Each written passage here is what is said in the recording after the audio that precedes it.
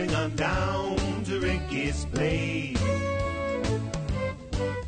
where the girls are refined and the men have good taste.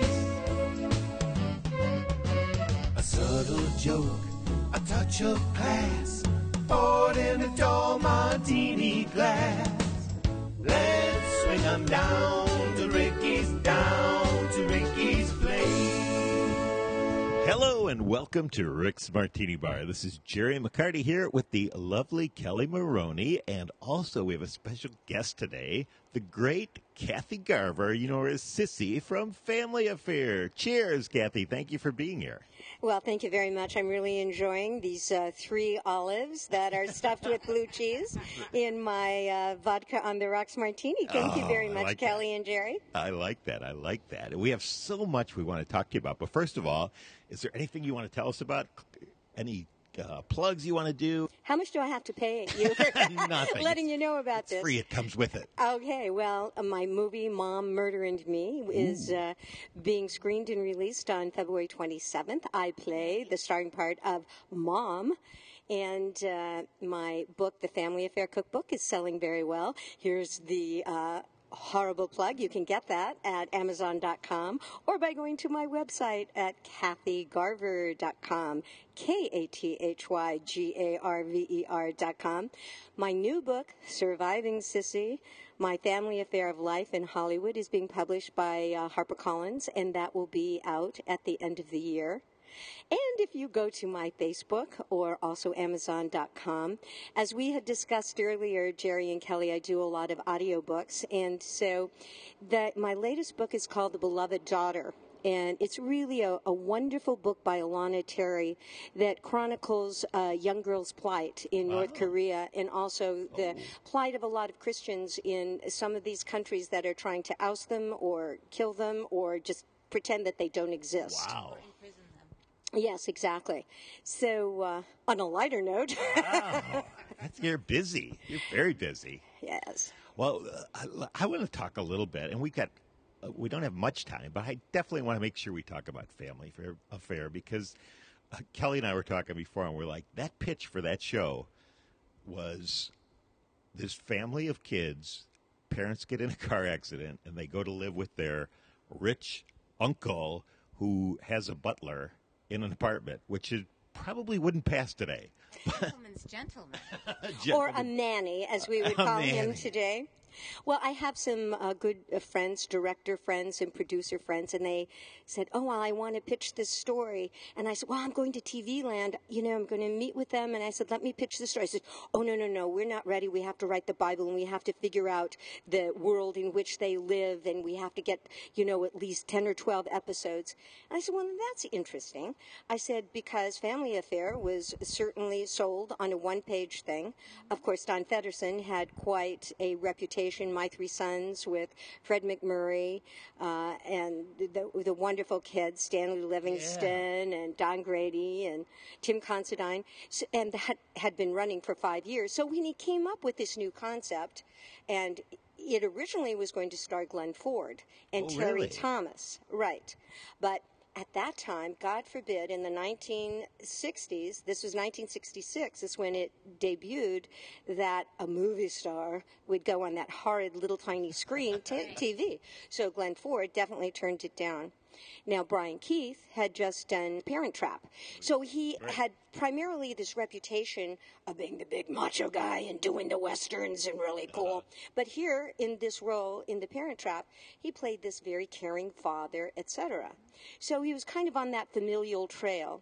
And he had just adopted 3 kids in his own life. And he and his wife had 2 kids. So they said, well, this is just like my real family. Well, not only that, but Don Feddersen. Well, I'm talking a lot. Do you have to go to commercial right now? No. We're good. Keep going. Keep going. We're not stopping you. Okay. Well, Don Feddersen had initiated this wonderful way of luring movie stars onto that little screen. He would, promise, this is the way he got Fred McMurray. Fred McMurray for My Three Sons, yeah. That's right. You only have to work 39 days. We will do a whole season, and then you're free to go do your movies. Well, that's the way they pitch it now, right? That's how they convince people to do it now. It's an easy gig, right? the second most important thing, they gave him a part of the show. Oh. Now, Lucille Ball was one of the first ones that got a part of her own shows, but this was really not known for regular actors to actually participate financially in their own shows. So Jimmy McHugh, Brian Keith's agent, and he said, okay, every actor likes a steady job and a little financial compensation. So he accepted it.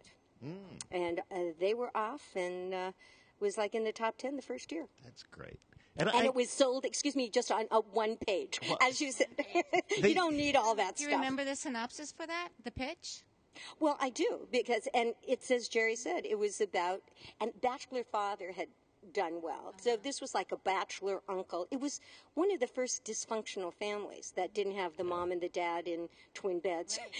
But tell me if I'm oversimplifying it, though, but it's just, they were just all nice kids. Like your character, Sissy, was nice. The kids were adorable. Mr. French was just a nice guy. It was just some watching nice people for a half an hour. It was somewhat of an idealized family. As I look at some of the things that are now on in 2014 and a couple years back, people are yelling at each other, people are insulting each other, people are demeaning each other. And I said, why would you even watch that? Yes, it was idealized, but is it not nice to give something and someone a goal to look forward to, that people can really be nice to one another, to care about them, and express their love? And another aspect of that is that My Three Sons, Family Affair, the really wonderful classic shows that are still being seen on MeTV or TV Land, primarily MeTV, that's where Family Affair is, they were done on film. Now, film is much softer rather than tape, which is much harder. It has, ridges around it. So especially the theme of our show, which was love and about a family, it was really a dramedy. It was not a comedy. You had these three kids that lost their parents in an accident. Right. And they were pawned off on this fellow that they hardly knew. Great. Again, originally, the show was on at 9:30 on a Monday night. I said, well, why is that on so late? Because it was going to revolve around the handsome bachelor squiring all these beautiful women around in New York. But then the kids were so cute. Aren't we still just adorable? You're still so cute. So, all then the story started to revolve around the kids. That's great. Hey, now we got to take a commercial. So when we come back, we're going to talk some more. We're going to have Kelly and Kathy talk a little bit about acting, and I want to hear about, was that filmed at CBS? Yes, they did. I want to hear about that. Okay, when we return at Rick's Martini Bar. Let's swing on down to Ricky's place, where the girls are refined and the men have good taste. Hi, we're back talking with Kathy Garver, and I would like to ask you about do you remember your audition for Sissy? I do indeed. I was a freshman at UCLA, and I got a call from my agent, Hazel McMillan. They said, well, they've got this show. It's already sold, and but for the first pilot, they have the two kids and Brian Keith and Sebastian Cabot, but they need the teenage sister. He said, the only thing is you have to be blonde, and one of the kids and Brian had blue eyes. And I said, okay. And I looked in the mirror, and I see my dark brown hair, and it was a little different shade at that time. I said, what am I going to do about my eyes? I said, at that time, they didn't have those colored contact lenses. My lovely mother comes over to the sorority house, Pi Beta Phi, with this can in her hands of, at that time in the 60s, Streaks and Tips. Oh, no. So she sprays and sprays and sprays my hair to try and get it look blonde. So we go over to, at that time they were at Desilu. We hadn't moved over to CBS yet. And I meet Ed Hartman, who was just wonderful, and Virginia Martindale, who was the casting director, whom had cast me in a lot of things beforehand. So I'm sitting there chatting in my best little sorority outfit with my, hair that at that time then looked like something out of Goldfinger and like a helmet. You could tap like that. I remember Sissy's hair. Yes. It was awesome. Yeah. So we're chatting, and he said, well, this is nice. I said, what's the matter with your hair? Oh. I said, my hair? He says, yes, it's turning green. I said, well, I guess you're not doing a remake of The Boy with Green Hair, like the girl with green hair? He said, no. But it loosened everything up, and it was made it a lot more relaxed conversation. They were already shooting the pilot. Oh. And I went on set to, go in front of the camera then as my on-camera audition. So I passed, and my agent called me at the sorority, and he says, okay, you got the job, but never wear that dress and never do that hair again. I said, you got it. That's no problem. Did you have any idea that for the rest of your life you'd be talking about Sissy? No, and I didn't, really think it would be such a success. I really never even thought about it. You were just so busy at that time getting your hair the right color and learning your lines, et cetera, et cetera. And so after it debuted, and it was in the top 10 like right away, I remember vividly being at a department store and going down an escalator and said, oh, I saw you last night. Could I have your autograph? And I said, oh, well, yeah, okay, I guess. It was a little bit of an intrusion. I said, well, why do they want my autograph? Are you kidding? And they would say, oh, this is like you're giving a present to someone. So here we are, 45 years later, I'm still talking about my gold hair. Just for people that don't know, back then there were 3 stations, ABC, CBS, NBC. Now there's tons of people on cable that we don't know, but there were 3 stations. One was probably a Western, and one was probably news, and you were the only young girl in a mini skirt and blonde hair, and so everybody knew Sissy. It was ABC, CBS, and NBC, and then your local broadcast, whatever that was. Right, yes. We had like KTLA in Los Angeles. That was the local company then. We followed Andy Griffith's show, which was rather a nice lead-in. Yes. So that helped a lot. So for 5 years, it was really into that vein, and then it started changing. And we also went from Desilu then to CBS Studio Center. Feddersen had been renting space there, as had Lucy. And Sony bought Paramount, so it became Sony Paramount. And then CBS Studio Center in Studio City used to be the old Republic studios, yeah. Oh, that's right. The 3 Stooges were there. Yeah. I remember now. So we shot on Stage 10. It was ironic to me when they tried to remake the show, which was, just awful. They tried to remake Family Affair? Yes. I did not know that. Yeah, so Gary Cole played Uncle Bill, and Tim Curry played Mr. French, and then Rocky Horror Family Affair. Exactly. A Rocky Horror Family Affair, indeed it was. And they made 9 episodes, and they cut it off after the 6th. They said, I didn't. We have another commercial we have to take, but this is so good. Thank you for being here, by the way, Kathy. I just hate being at the Beverly Hills Hotel in the beautiful sunshine with all the flowers and this fabulous martini. So we will be back right after this message at Rick's Martini Bar. Let's swing on down to Ricky's place, where the girls are refined and the men have good taste. Hi, and we're back at Rick's Martini Bar with Kathy Garver. Oh, and I'm Kelly Maroney, and this is Jerry McCarty. So Kathy Garver has a book coming out called Surviving Sissy. And take it away. I want to hear about that. Well, it's been a couple years in the making, but I finally sat down and got it all done, and signing with HarperCollins when I go back to New York in a couple months, where I'm doing a comic book show. Now, why are you doing a comic book show? Because also, in part of my career, I was Firestar in Spider-Man and His Amazing Friends. That's right. Which gives me the entree to do all the fun comic shows, et cetera, et cetera. Nice. So I'll be back there doing that and also pitching a couple things to TV Land. And I'm a producer, which I've always wanted to be. I've produced a lot of audiobooks and children's things.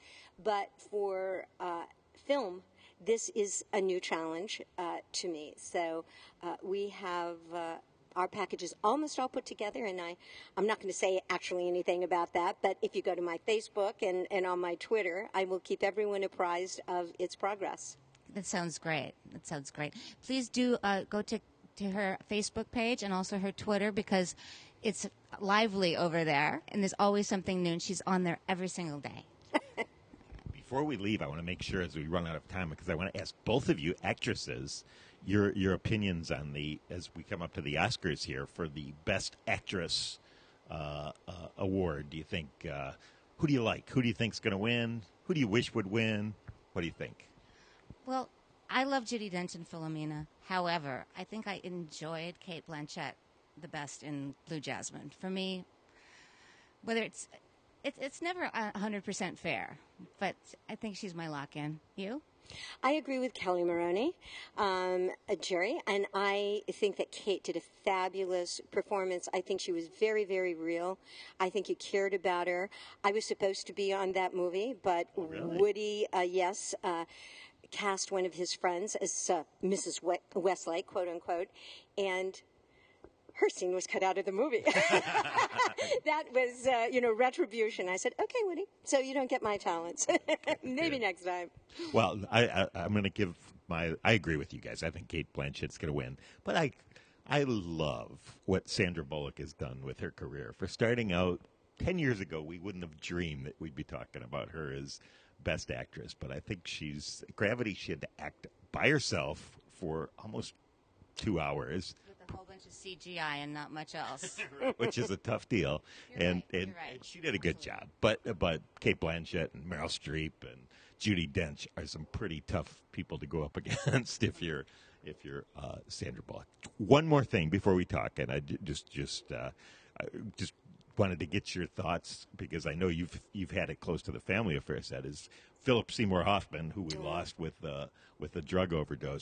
Great actor. Any thoughts you have about this addiction problem, which is everywhere, I guess, but it is everywhere, and it's certainly made more public when one is in the public. And we've lost so many people, like even this year.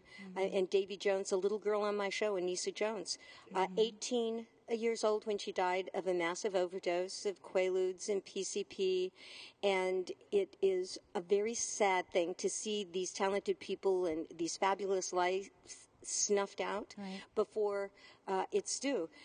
He is the latest in the long parade, unfortunately, of people that are addicted to drugs. I think even now the drugs are so much stronger. There's no regulations on them. The people don't know what they're getting. They don't know what the combination of a drug and alcohol can be, or a drug and prescriptions. We've lost a lot of wonderful actors that way. And in like my civil life, two of my very dear friends, both of their sons in their 20s died that very same year of like that fentanyl with something else. So it's, I think I'd have never taken drugs.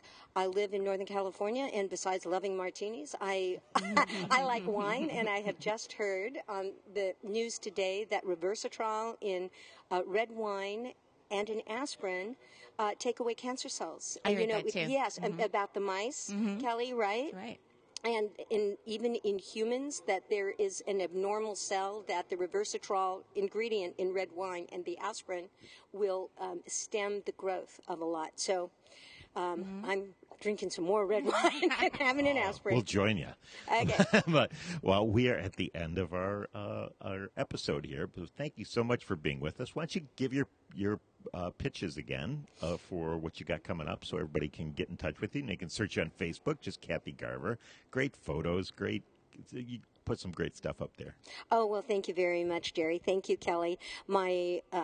It's KathyGarver.com, KathyGarver.com, and that's where you can get my Family Affair cookbook. That's where you will be getting my Surviving Sissy. And go to Amazon, just put in Kathy Garver, and you can get all my other things, all my audiobooks that are available. Yes, my Beatrix Potter children's things. Mother Goose. Yes, that's right.